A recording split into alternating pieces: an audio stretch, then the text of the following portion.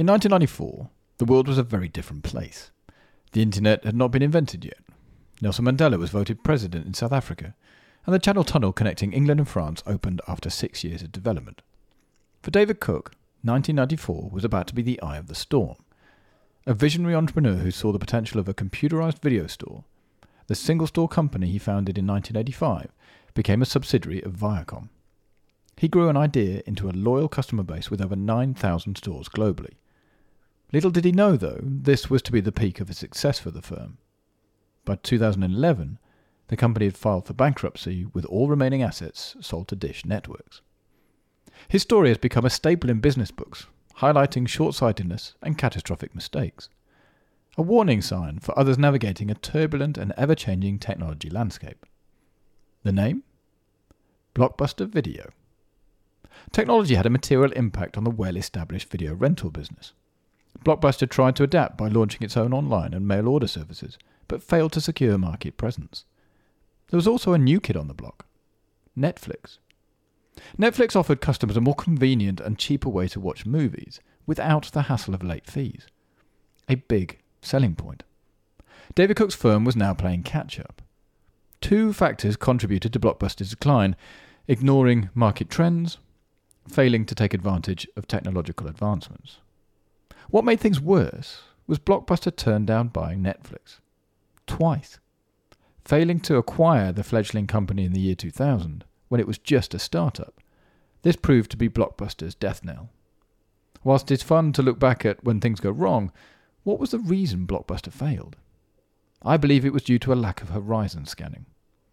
A technique for looking ahead. It focuses on the future rather than the present, and its purpose is to identify the strategic issues that will be important. Horizon scanning is an often underutilized but powerful process. The ability to step back and consider the wider implications is a core skill for strategic leaders. Why is it important? It gives leaders a greater understanding of the driving forces affecting their business. It helps identify gaps in knowledge and skills which require greater understanding. Builds consensus amongst stakeholders about the issues affecting you. Identifies situations where tough decisions and trade-offs are needed. Instigates creation of a new strategy that is more resilient and adaptable to changing external conditions. How do we horizon scan? A simple but effective way to horizon scan is to use a 3 horizons model. This showcases the present, near and future timelines. The curves show how strategic issues change over time, and you can see this in the image. Horizon 1. These are the issues that are strategically important now. It's fair to say that they are well understood and will be the issues currently affecting your organisation.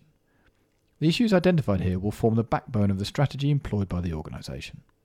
Don't be fooled though. Horizon 1 issues will become less important over time. They are likely to become overtaken by issues that become more important in the 2 to 5 year horizon. Horizon 2. Preempting how H2 will develop is like looking into a crystal ball. Issues may not be obvious yet, but will be at play behind the scenes. These trends and issues need to be considered by strategists, exploring the possible outcomes that could affect the organisation. Horizon 3. If H2 was difficult to predict, H3 is nigh on impossible, especially in terms of technology. The factors that will affect your business in 5 to 10 years may not exist yet, so even planning or considering these can be a challenge. I experienced this directly last week. Working in the private equity space means there is a lot of opportunity. Sadly, many don't believe disruption will happen to this industry. I believe the opposite. We will be disrupted whether we like it or not.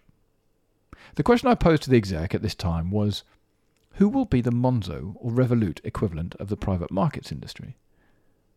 All I got was a blank face staring back at me. This was not good.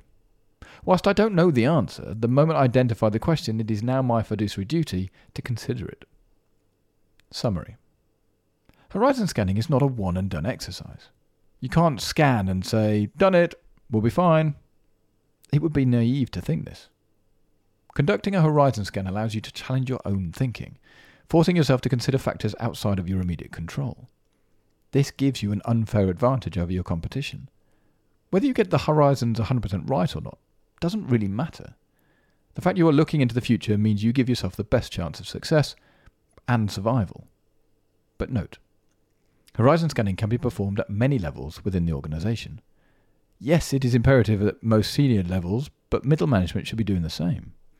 Considering people trends, automation, outsourcing and other factors which will subsequently influence their role, it is not time wasted, unless you want to be Blockbuster.